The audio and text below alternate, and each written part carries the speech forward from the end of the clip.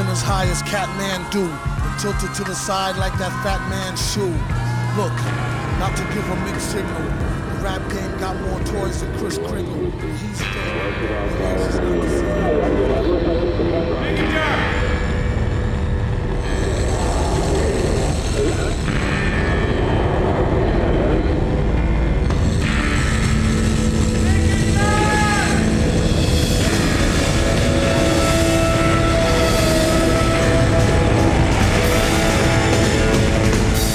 This is hell. Live from the American Republic, which is not a democracy, because democracies are bad for minorities. I don't make the rules. I'm not Chuck after all, nor do I wish I was. I'm just producer Seb, abusing my producer privileges, again to use this here show as my personal soapbox once more. Welcome to a week in limbo with your favorite nunchucks. No, not nunchucks, nunchucks. We're not kung fu fighting here. What we are doing, though, is asking questions, like the question from hell this week, which is, who are you thanking for their service? Who are you thanking for their service? You can send us your answer to this week's question from hell via email to thisishellradio@gmail.com, to yours truly, Seb, S-E-B, @thisishell.com, or to Chuck at thisishell.com. You can also give us your answer via Facebook, via Twitter @thisishellradio, and as usual, our favorite answer will win a piece of merchandise of your choice: the trucker hat, the face covering, the face mask, the winter beanie, the flash drive with the This Is Hell interview archive, etc., etc. You know the drill. Go to thisishell.com and click on support to see your options. You could be a winner today if you give us a side-bustin' or just very insightful answer to this week's question from hell. Or once you're at the support page, you might just as well, since you're already there, just give us some money, buy some merch, support us in some way, shape, or form. Become a Patreon while you're at it. I mean, what's your excuse not to? We're cheaper than a frappuccino, or whatever those fancy coffees are called. I mean, we're broke. We don't have money for those things, right? So just throw us a buck here. If you have to waste your money, at least waste it on something meaningful, like us. What's new with me? I'm learning how to drive, so now I'm reading cutesy cartoon illustrated books on rules of the road aimed at 14-year-olds and feeling, I don't know, a bit unreal. Also, a gentle reminder to all of y'all out there that there is still a pandemic going on. If you want to ever get rid of this, do your goddamn part and avoid indoor crowds. And if you can't avoid indoor crowds, wear 2 masks.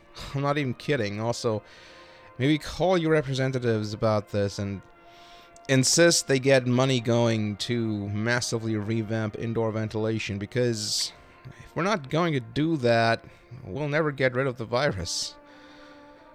And, yeah, we'll likely never get rid of the virus, because, after all, this is hell.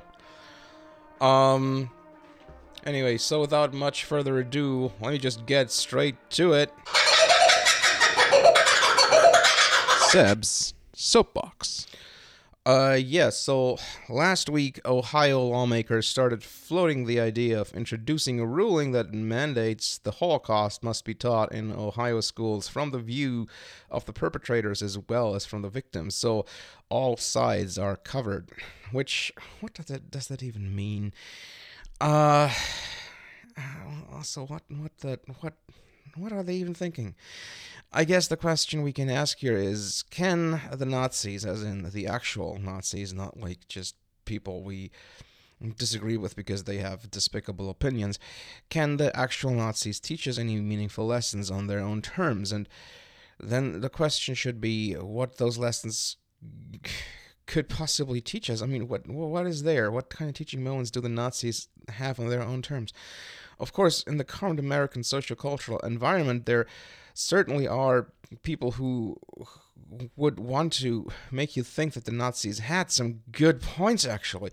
Much of the current moment seems to point towards such a kind of line of thought. Just look at how this society deals with people outside of a very narrow mainstream. Look at how this society treats disabled people. And then let's all recall how the Holocaust began with disabled people.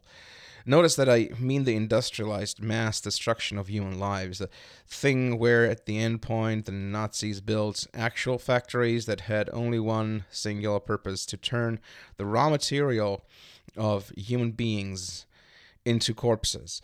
The beginning of that were the disabled, or the way that the Third Reich treated disabled people, because their lives were deemed unworthy of living, because the Nazis saw and portrayed them as a drain on society.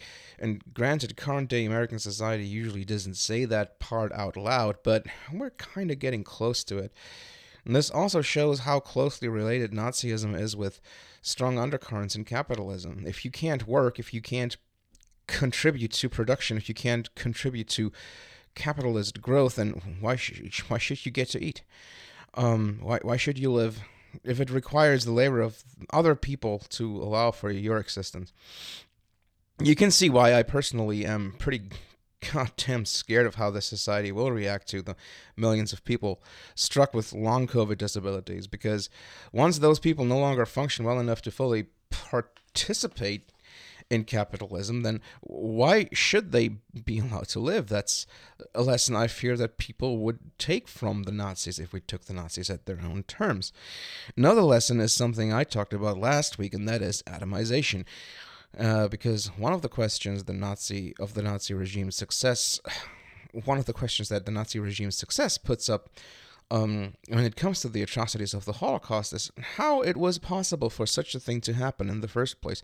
And one of the answers here is, well, atomization. A society of self-interested individuals that no longer really constitute a society at all. And that is what Nazi Germany at the time of the actual Holocaust kind of was. And it's a good way of understanding how this could have happened. This has a lot to do with the war and the war's effect on German society overall. So in the 1940s, as World War II was in full swing, what was left of German society was grotesquely atomizing and isolating. German men of fighting age were at the front, wherever that was at any given moment.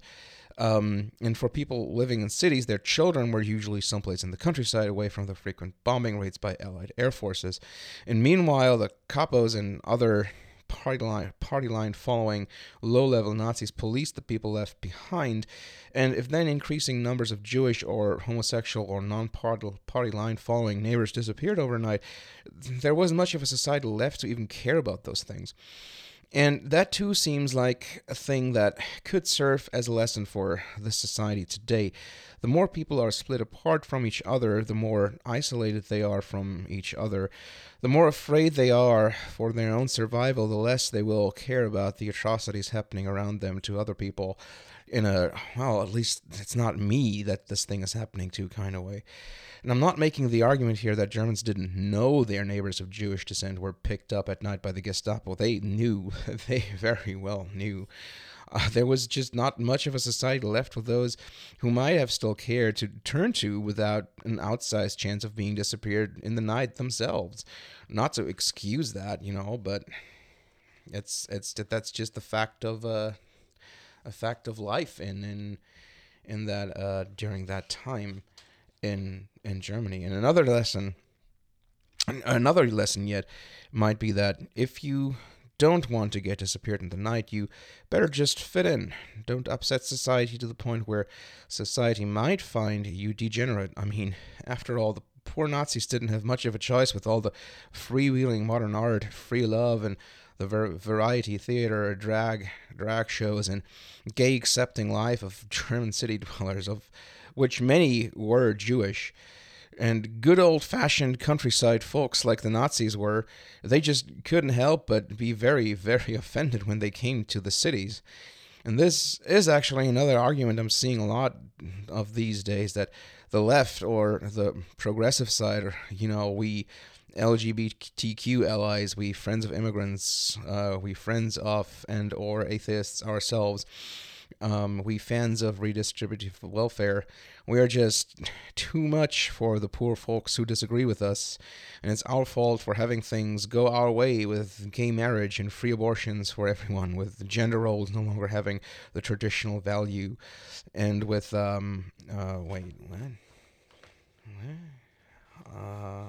with different races intermixing freely. What are people really still? Yeah, they actually still get their knickers in a twist about that, huh?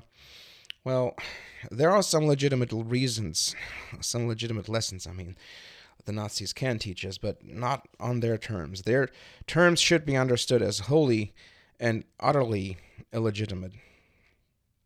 German society as a whole had legitimate grievances, but no grievance, no matter how big, can ever excuse the construction of a network of actual corpse factories and putting plans in motion to actively depopulate a continent to make room for oneself. That is just, no, we're not even debating this. A good thing to note, and a point I've made on here several times, is that of national shame. So the end of World War I, the Versailles Treaties, the demand for reparations, that stuff, that crushed the German spirit. And the humiliating defeat in the war, the collapse of the German Empire, the chaos that follows, the crippling reparations, the massive inflation that wrecked the German economy, the Nazis could readily exploit those issues. And their promise was to essentially, pardon the turn of phrase, because it's kind of played out and beating a dead horse at this point, their promise was to make Germany great again, recalling a mythical past that never was, promising a future that was based on the promise of that past. And that would allow the people to overcome the malaise that outside forces had put upon them, the Jews, the foreigners, the communists, the Bolsheviks. The Nazis gave a people beset by mass unemployment and lack of perspective a new meaning on life, and they allowed these people who bought into their ideology to feel themselves be inherently and effortlessly better than those they despised. And that is a warning for all of us today. And all of these issues are not really lessons. The Nazis cannot and must not be used for lessons on their own terms. The people who want Nazis to teach us lessons on their own terms, guess what? They're very likely Nazis themselves. Modern Nazis, new Nazis, people we agree with, not people who were card-carrying members or book-carrying members of the National Socialist Workers' Party of Germany. But anyway, and that's it for this week's Soapbox. Watch out later in the week. Probably going to be Friday, 4 p.m. again. My schedule is a bit of a mess right now, so I can't promise anything for when the full-length Eurodance version of this Soapbox will air on our YouTube channel. This is Hell Radio 1996 on YouTube. And now, in connection to the topic of the Soapbox, here is a 2019 interview with writer and housing justice advocate Richard Hunzinger on the migrant concentration camps on the southern border, and how capitalism loves to exploit captive labor, which, by the way, the Nazis also did that. They gave captive, or rather slave labor, to capitalist companies. So if you're wondering where the connection is there. Anyway, enjoy. At managing the... Oops. Why is this? Okay. And again. Enjoy.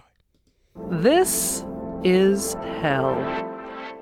Late capitalism is having a real crisis at the U.S.-Mexico border, and that crisis is caused by attempts at managing the crisis that is late capitalism.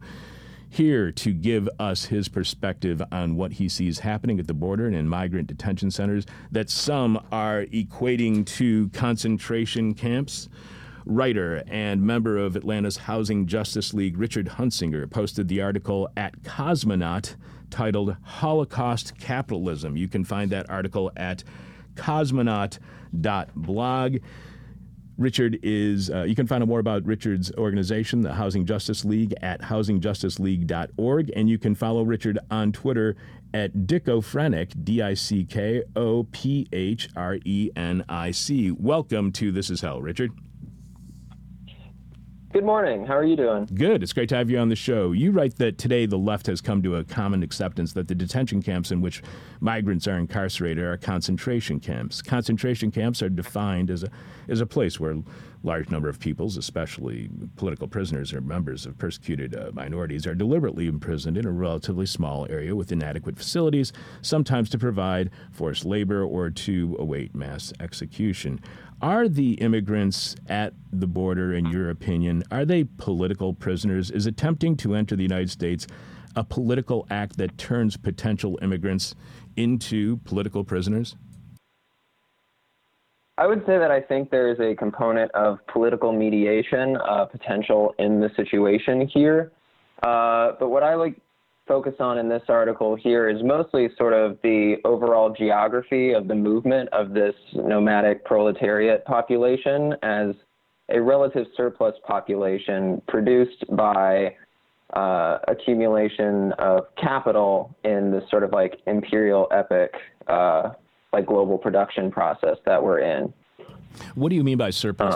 What do you mean by surplus population? Because I want to make sure that people understand the terms that you're going to be using throughout our conversation today. Yes, of course. So I'm referring generally to, in Capital Volume 1, Karl Marx talks about the general law of capitalist accumulation. And there is this discussion about how the greater the social wealth and functioning capital and the extent and energy of its growth, there's also the greater absolute mass of the proletariat and the productivity of its labor.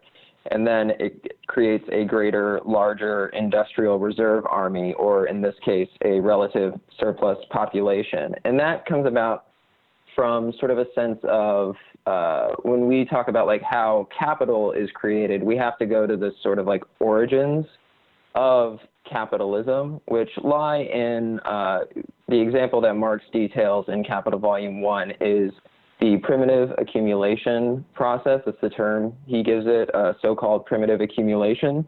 And the historical process he lays out is the English example of the enclosure of the commons, which was in order to take what people had access to, their means of subsistence, their proximity to their own means of production and means of social reproduction. There had to be a violent and brutal act of dispossessing them of their access to those things. And there's been a lot of other good theoretical discussions that have advanced this theory, because in Capital, Marx discusses this as being in the prehistory of capitalism, but developments in the 20th and 21st centuries coming from Rosa Luxemburg and David Harvey's accumulation by dispossession and Jackie Wong's racialized accumulation by dispossession in her book Carceral Capitalism aim to illustrate that this is actually an ongoing process, that in all cycles of capital's accumulation, there must occur this sort of base displacement where the capitalist or people who seek to appropriate the capital or sources of value must forcibly remove people from their access to other means of subsistence or their access to that which they are laboring on in order to sell it back to them or initiate the sort of productive consumption of their own means of subsistence. You write about how primitive accumulation is capitalism's original sin. Can we address capitalism? Can we in any way reform capitalism, if you will, without addressing that original sin of primitive accumulation?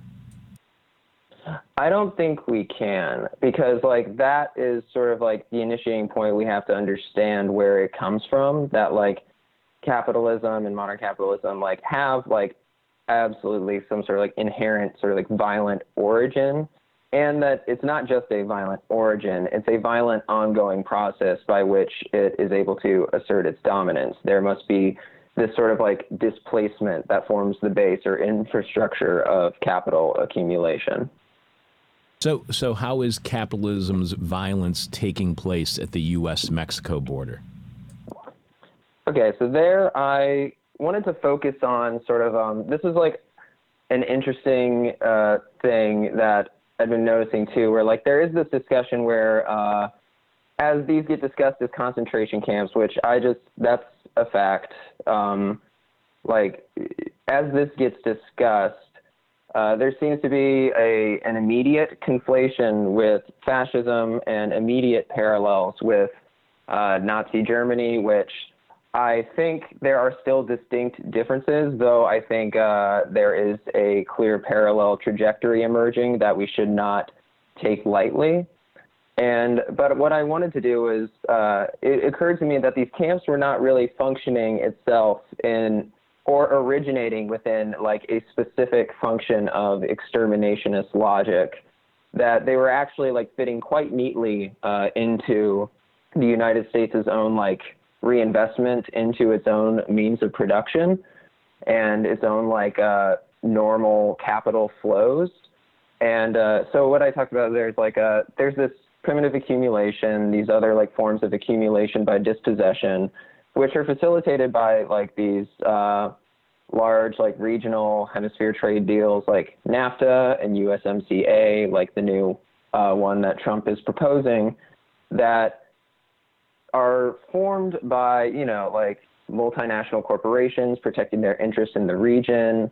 Like free trade only serves like these large like corporate entities. And that just like further like concentrates the like capital of the entire hemisphere into like smaller and smaller hands.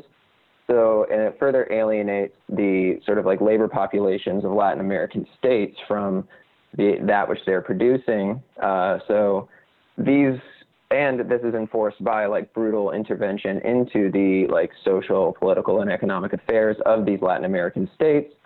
So as these like are more and more like very disparate climates of like social, political, and economic instability, of course people are going to have to leave, especially as like climate change is starting to affect their agricultural production. And now like they're moving towards the core where there are greater incentives offered for labor than in the periphery of this region. And so like it's constantly producing this surplus population at the same time as domestic populations in the U.S., the U.S. citizenry is starting to experience like a lot more downward social mobility. The like income inequality gaps are widening, and that's producing this sort of like fractured reactive consciousness. And like many political leaders are offering this sort of like solution of like economic nationalism and seeking to focus very much on the lives of Americans and Americans first and whatnot. So it becomes like, as they've relied on, they said like the rich have relied on these cheaper labor populations that the nomadic proletariat here as the migrant have provided for them for a while, but now it's starting to come in conflict with its immediate political goals and how it retains power domestically. So these camps are starting to erect themselves as a way to capture this relative surplus population that is the migrant and still be able to profit off of it through the privatization mechanism of it, because 72% of these camps, or 72% of incarcerated migrants are held in privately owned camps. You write the old rallying cry of American jobs for American workers is also a bipartisan talking point, revealing the reactionary one-party state that has always dominated the U.S. working class. In the case of the concentration camps on the border, then, we should not be fooled by either party's posturing in addressing the matter. The reactionary one-party state that has always dominated the U.S. working class. Why do you hear that in American Jobs for American Workers? How is pro-U.S. worker rhetoric reactionary? It's reactionary in that, like, these are ways that the sort of like bourgeois state apparatus seeks to protect itself. Like, this is like another like Marxist point too, where it's just like under a capitalist society and a capitalist mode of production, the state is merely like a dictatorship with the bourgeoisie. So in this case, it's like, and we've seen this like many times between Republicans and Democrats, there is various like surface level differences in positions that parties hold, but roughly they have the same interest, and it is the interest of like the rich, the capitalists within society. And I find it interesting that they are both sort of gravitating towards this economic nationalism, which is a term that the likes of Steve Bannon is very much a fan of. And among Democrats, Elizabeth Warren explicitly used this term in describing sort of her approach to this. And it's a mechanism by which they can retain power over a domestic population by reinserting this sort of like nationalistic patriotism and like sense of self and nationhood that is needed in order to sustain it. Because like the proletariat, like the working class, really does not have a country. You write social democratic policy prescriptions for capital's crises and growing racial and class conflict is gaining traction on the right. For example, Tucker Carlson on his Fox News show now engages with critiques of free market capitalism previously foreign to U.S. conservatives, even inviting a past guest on our show, Angela Nagel, a so-called leftist cultural critic, on as a guest. The manifesto of the El Paso shooter similarly criticizes the failures of American capitalism while supporting social democratic reforms such as universal basic income and universal health care to mitigate class conflict, while also advocating for an increasingly popular ethno-nationalism. How vulnerable is democratic socialism to ethno-nationalism, even fascism, and how can social democrats keep fascism from co-opting social democracy? Well, I think it's actually quite vulnerable in the U.S., mostly because of the fact that like we are a like nation or a state with deeply ingrained like institutions of white supremacy. And the reason I think that social democracy is very vulnerable to this is that it is fundamentally reformist in a way that does not fully contest the like origins of capital and capital accumulation. And it is at heart a nationalist project. So even if you get some of these reforms like Medicare for all, single payer health care, you're not fundamentally going to be able to address the elements within those coalitions that are coming in that could be hostile to migrants and like the borders. Like I know Angela Nagel wrote this piece called The Left Case Against Open Borders, which really just like foregoes any chances of like any sort of like internationalism or solidarity with the global proletariat. And it's susceptible as well, because as you see from things like the El Paso shooter manifesto, as well as like Tucker Carlson, the right is starting to very much like make these same critiques of like American capitalism and its excesses. And that should be a big like alarm ringing for any American leftist, because it shows like where you are very vulnerable to co-optation.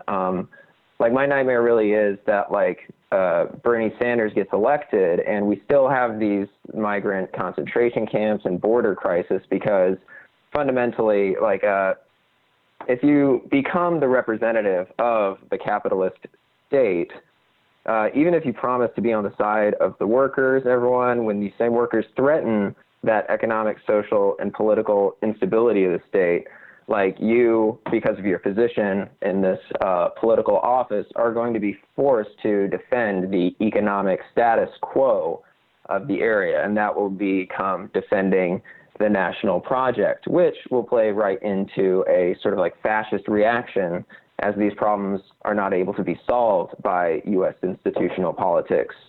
So for what the left could do to be mitigating this is that I write sort of, I did not go into detail here as well. But I think to a degree, some of these reforms would be beneficial. Like, I'm not going to like turn my nose up at single payer healthcare. I think it's incredibly important things that we should be looking for, Medicare for all. But at the same time, like, as we exert this influence on the U.S. institutional political sphere, and we see it starting to capture our interest, like the left at large within America needs to start preparing to figure out like where its politics can sort of like make a rupture with this procedural left and continue pushing the conversation towards the like a real like politics that can confront capital and provide an alternative to this ethno-nationalist capitalism. You mentioned how the Nationalist Project must conceal a reality in order to sustain its fantasy. What must the Nationalist Project conceal in order to sustain its fantasy?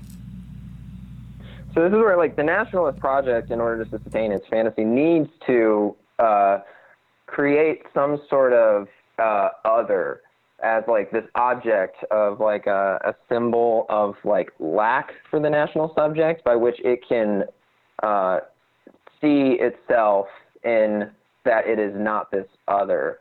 And that's kind of drawing on some psychoanalysis a little bit, but it comes to the fact that like it needs to disengage like people's understandings of its international economic syntheses and ties that it has with its social ties of organization like kinship and citizenry. Like, it needs to do that in order to make people still believe that America is this sort of like self-sustaining, like stand-alone power within the world, when in reality we are entirely reliant upon the violent extraction of resources on a global scale. Like, we are an imperial power.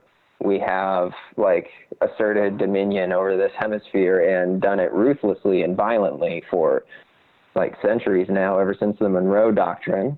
And it only works that we are able to see ourselves as this like citizenry if we are able to see ourselves separate from those that we can point to and say, you do not belong here. So, Richard, we're speaking with writer Richard Hunsinger, also an activist. He has an article at Cosmonaut called Holocaust Capitalism. You write about how forming amongst the anti-corporate strains of U.S. politics is an understanding of the mutual share of responsibility that Republicans and Democrats possess in their inability to counter the tide of corporate influence, instead taking part in the full transformation of the state into a model of realization for capital. What happens to a government like the United States, a representative democracy, when it becomes a model of realization for capital? And what would you say to somebody who argues it always was, that neoliberalism in today's age of late capitalism hasn't changed anything? I would say, like, they are right very much to an extent. Like, when we talk about this transformation, or when I mention it, I'm just saying about, like, a continuation and sort of, like, a further realization of a process that is tied to the history of the origins of industrial capitalism. Because capitalism has always proceeded in its development through the state form. And the state has always been a very important apparatus for the continuation of capitalism's development, because that is the state, under what we could call a dictatorship of the bourgeoisie, becomes the apparatus where the bourgeoisie, or a national bourgeoisie, is able to assert its interests and hold a monopoly on the assertion of its interest through the use of legitimized force or violence. Yeah, but what I try to point to with this privatization and talking about this further as a model of realization for capital is that in the advent of neoliberalism, what you do see is very much a ramping up of this process and a sort of the curtain coming down on how this functions. It's very much a natural outgrowth of capitalist development. This would be the end conclusion. And what I try to point to with that is how it's you see it very clearly in the concentration camps, and that so many of migrants that are detained and incarcerated there are detained in these private camps, which are basically just like channeling funding through like government contracts, like Core Civic, which is formerly the Corrections Corporation of America, and Geo Group, both like earn a combined $985 million from government contracts alone in 2017. And then there's all these other like parties at play too, because even privatized within the camps are all of these various like functions, which I'm sure that they are like obligated to by their contract to provide. And it's anywhere from just like healthcare, telephone services, shampoo products that have to be produced. And of course they're all terrible products, and like I'm sure there's like not a lot of care and attention going into that stuff, but it's funneling through these things so that like banks that invest finance capital into them, companies that like run their products through them, tech companies that run like data projects that they're testing out and developing through them, and the corporations that run these companies are basically using the relative surplus population that the nomadic proletariat, the migrants, are here as a sort of like channel through which to further realize capital. Am I going too far, or does this sound a lot like the antebellum financialization of slavery? I would say I'd have to like read up more on that topic to say, but could you elaborate on it a little bit more for me? Just that they were selling on Wall Street. They were commodifying slaves. It was possible to invest and make financial investments within slaves on Wall Street. So it just started, when I read that, I just started thinking about how much and the amount of money that there's a price put on each bed and on each person who is put into these facilities that is an agreed upon price by Congress that these private institutions get. It just sounds so much like pricing human bodies. It just sounds so much like slavery. Oh, it entirely is. Like, I do know, like, I believe I've read elsewhere that, like, some of these migrants are actually induced into, like, forced labor of some things. So I don't know if it's at a significant level enough yet to say that that is, like, the sole intent or a significant, like, source of value. But, no, that sounds very analogous. You also write that left projects organizing support on a grassroots level to support these reformist initiatives must remain conscious of the limitations of the nationalist project. Whether there is a claim to reject American nationalism or not, this is the sphere of political action these projects occupy. Is grassroots organizing an exercise in American nationalism? And if not organizing in the realm of American nationalism, where can those who want systemic changes, where can they organize outside of American nationalism? Well, one, I think that organizing outside of American nationalism means organizing with an increasingly international consciousness regarding the, like, working class and, like, proletariat on a global scale, and finding ties with those projects and those efforts that are happening throughout the world with your own organizing, and developing that consciousness with everybody that you're organizing with. I would not say that grassroots organizing and work is inherently an American nationalist project. Like, I would say the sort of organizing for reformist initiatives of a nationalist project, such as like Medicare for All, these would be like state reforms. Those constitute like very much acting within a nationalist project. But like, it's about further developing this internationalism that is coming out on the left, which is developing very well. I know that like even the DSA is being more conscious of this as well, but it's important to like continue to reassert this and figure out how to start forging these ties and this real solidarity between like our domestic proletariat and the nomadic proletariat of like the migrants that are incarcerated here, and starting to build coalitions between these groups, because we have to, like, the only way to like abolish the border here would be to sort of like continue to push that there like really is materially like no border except that which is enforced by the state. You mentioned, well, actually, I guess that's the bigger question I want to ask. Can the United States de-neoliberalize? Can the world?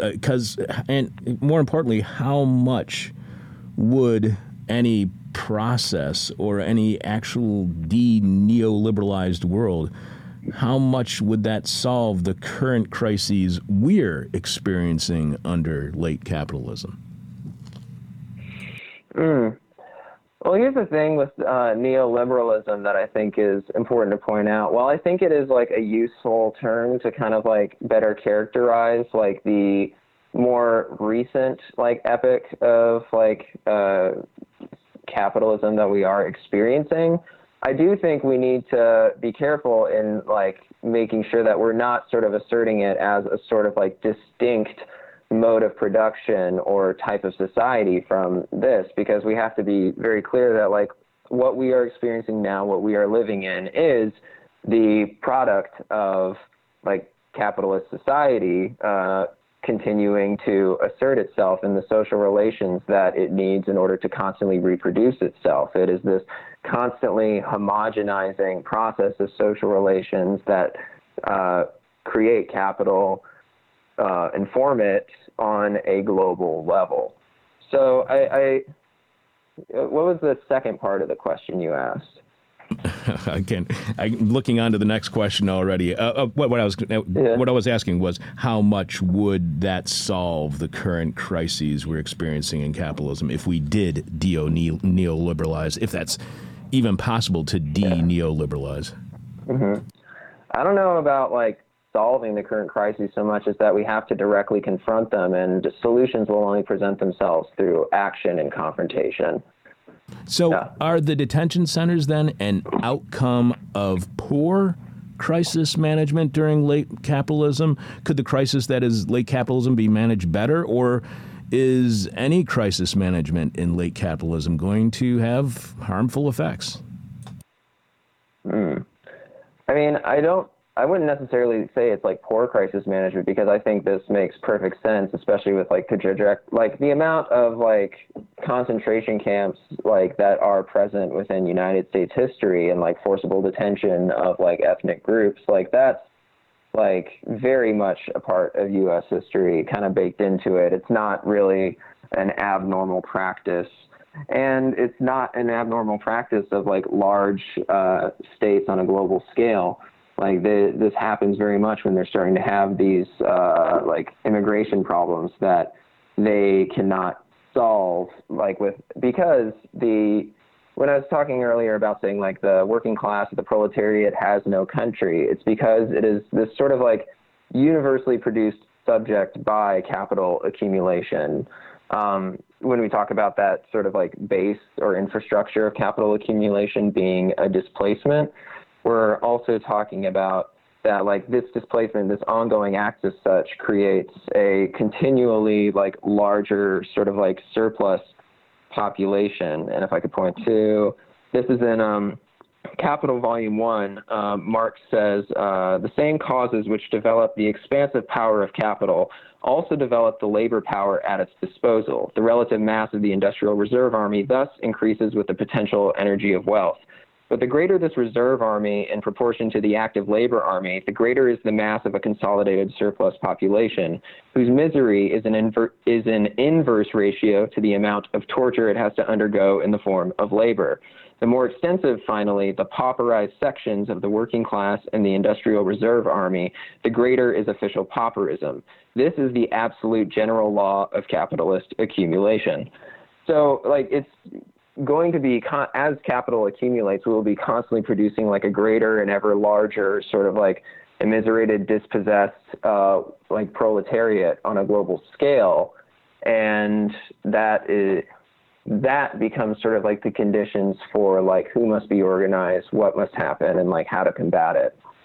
Is what we are seeing then at the U.S.-Mexico border in any sense an uprising, if you will, against capitalism's dependence upon the misery of others in order for it to succeed? Is this the revolution against capitalism's utter dependence upon the lowest wage workers so the richest can accumulate wealth? Yeah, I would say that it's like maybe not so much a like conscious revolution, but itself being like a process or like a result of this sort of like ongoing contradiction between like the free movement of capital across borders and the similarly restricted movement of labor populations. Like that is just like an immediate global contradiction that this displays like perfectly. It is a real just like picture of like that which is not adding up. And it's that sort of like disengagement of societies like or of like a nations or metropolitan societies like organizations of kinship and citizenship disengaging with the international economic syntheses that actually constitute it. So like I think what we're seeing too is a like sort of a global like revolution against the concept of nationalism, and that in turn like fueling the nationalist reaction against it, which is what plays into the sort of like fascist reaction. So is any uprising that is happening today about the fact that capital has more freedom than people? And if that is the case, to what extent do we actually realize that within, say, the mainstream political debate? Does everybody have, I'm trying to figure out, does everybody have a sense of this, that capital has more freedom than people and we're rising up against it? Or do we have, are we utterly aware of it? If that makes sense. I think like I think a lot of the American left is like very aware of this. I think that contradiction is one that is discussed very openly by people that pay attention to the migrant camp situation. But I think like perhaps to like maybe an American public at large, that is not very conscious. And you're definitely not going to see that discussion happening in a U.S. institutional political sphere, which is just like moving more and more towards fascism in this sort of like varying levels of consciousness of that process. Like in the U.S. like institutional political sphere and within like the like state establishment and apparatus, there are varying levels of just like unconscious sort of like emergence of fascism, though there are certainly within like right-wing spheres like very conscious fascists, but they have yet to really like fully seize a power on this. But like this moment where you start seeing this like very irrationality of that contradiction, you know, like global free movement of capital, but restricted movement of labor, and like an imperialist nation that has relied upon like this cheap like nomadic proletariat for like cheaper labor for so long, starting to like reject that, incarcerate that, and turn back towards its domestic labor population, despite the fact that it's been deindustrializing and de-skilling this domestic labor population for decades, is producing this sort of like irrationality that moves from like a sort of like conscious and like sensible like investment into the society's own means of production, more and more so into this like investment into society's own like means of self-destruction, which is like where you start to see fascism like really forming. Like I like following Paul Virilio via Deleuze and Guattari's discussion of fascism and micropolitics as this sort of like emergence of the suicidal state. Just a couple more questions for you, Richard.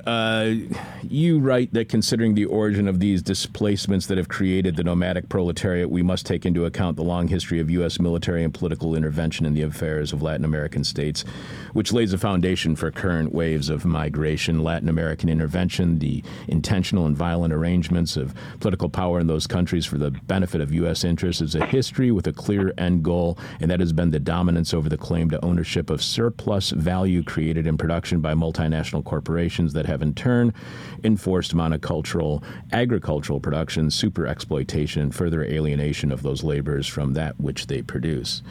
in order for us to address the border and the problems that people are facing at the border right now, at the U.S.-Mexico border, do we have to confront American exceptionalism and innocence? Does confronting the issues at the border mean admitting that the American myth that so many on the right believe in is wrong? Oh yeah, totally. Like, American exceptionalism needs to be like very much dismantled in the hearts and minds of the U.S. population, and we need to be constantly challenging and like uncovering like efforts we see to like destabilize Latin American countries for the like U.S. interests. Like very good efforts in this or like a development of this consciousness was seen this year, I think, in like the very like easy like push against what was quite obviously, like the U.S. backing like a very like not popular coup attempt within Venezuela with like clear economic interest at play. More and more people discussing and analyzing the history of like Latin American intervention. Like, I think something like within the last like half century, there have been like 50 plus like U.S. like interventions in Latin American states, or like various like coups supported by the United States in those countries. So yeah, it's really important to constantly be challenging the narrative that the U.S. has of itself. One last question for you, Richard. We have been speaking with writer and activist Richard Hunsinger, who posted the article at Cosmonaut titled Holocaust Capitalism. Richard is a member of Atlanta's Housing Justice League. You can find out more about the Housing Justice League at housingjusticeleague.org. You can find his article, Holocaust Capitalism, at cosmonaut.blog. And you can follow Richard on Twitter at Dickophrenic, DICKOPHRENIC, which is an awesome Twitter handle. One last question for you, Richard. And as we do with each and every one of our guests, it's the question from hell, the question we hate to ask, you might hate to answer, our audience is going to hate your response. You write, the transition to fascism is seamless because the progression is inherent in capital's crisis in the U.S., where the capitalist mode of production is so highly developed with heavily ingrained institutions of white supremacy. Capital's tornado reaches an intensity and magnitude of crisis to make the qualitative shift to the black hole of fascism's suicidal state. The movement is not yet complete, and we may yet have time to prevent a new American Holocaust. Its death will only be real if we act. What would a new American Holocaust look like?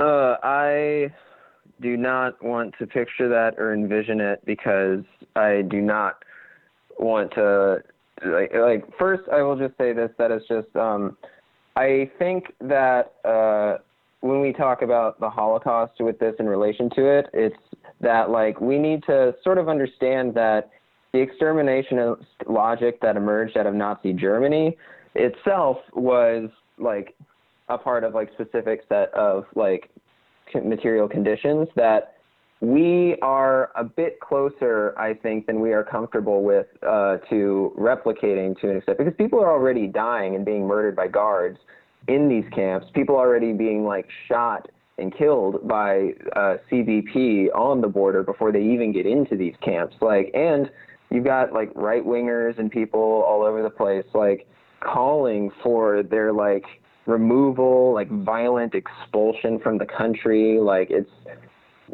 we often sometimes view the like Holocaust of Nazi Germany as some sort of like singular historical event.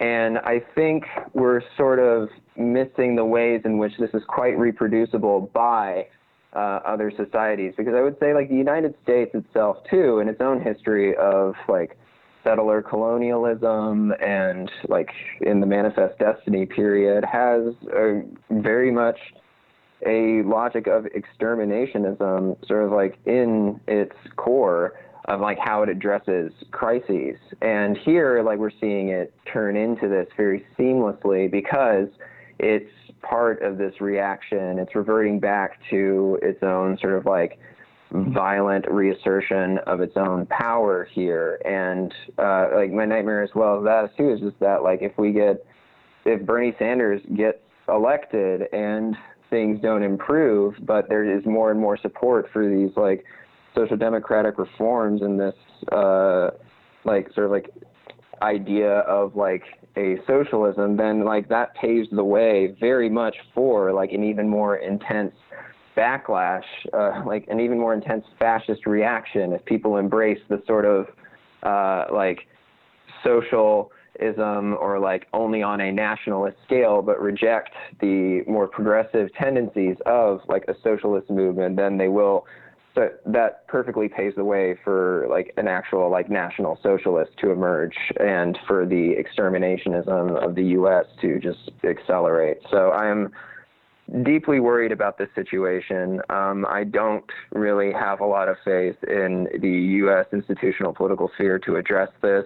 I think a lot about Barack Obama's promise back in 2008, 2008 to close Gitmo, and that is still open. So it's like it's very much outside of the hands of whoever you elect at the head of state. And it's honestly disgusting to me that they're all using it as a talking point right now on the debate stage. Like I just can't. Richard, I really appreciate you being on the show this week. And last Saturday night, I appeared live on stage on this guy's show called the Michael Brooks Show here in Chicago. It's out of Brooklyn. But I just wanted to tell you this one thing I overheard in the lobby beforehand amongst all these lefty-type people who were talking to each other. I overheard this one quote, and I thought it was so incredibly adorable that I wanted to share it with you. I heard this guy say, "That's when I was like, wow, I never knew I was a Marxist." I thought that was the cutest thing in the world. The guy had Wait, who? Some random guy in the audience.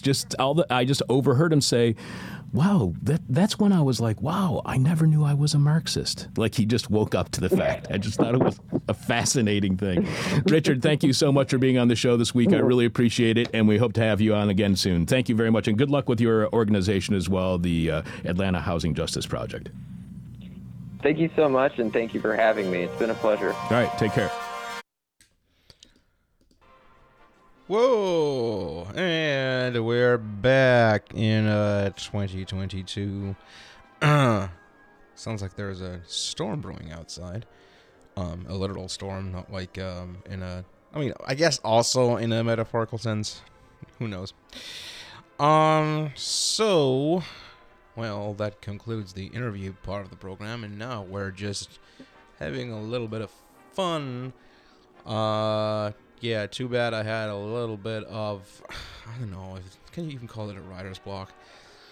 I will admit that this week's question from hell is not my best work yet. I promise to be better next week. So, again, this week's question from hell is, who are you thanking for their service? Probably would have been better for, like, Memorial Day or, I don't know, Veterans Day. And also, on its face, this kind of question seems like I'm asking who specifically, like in terms of what kind of person. Like your uncle who served in whatever kind of war or whatnot, but that's not what this is about. That was not what I was thinking, honestly, but that doesn't really come across well, so apologies. I was more thinking about, I don't know, you thank, yeah, I don't know, the supermarket cashier or your taxi driver or something. You know, being fun like that. Some people seem to have gotten that, but not a lot. We have not a lot of replies yet. So if you can, if you're listening to this and you have not given us your reply to this week's question from hell, please do so at Facebook. This is Hell Radio. At Twitter. This is Hell Radio.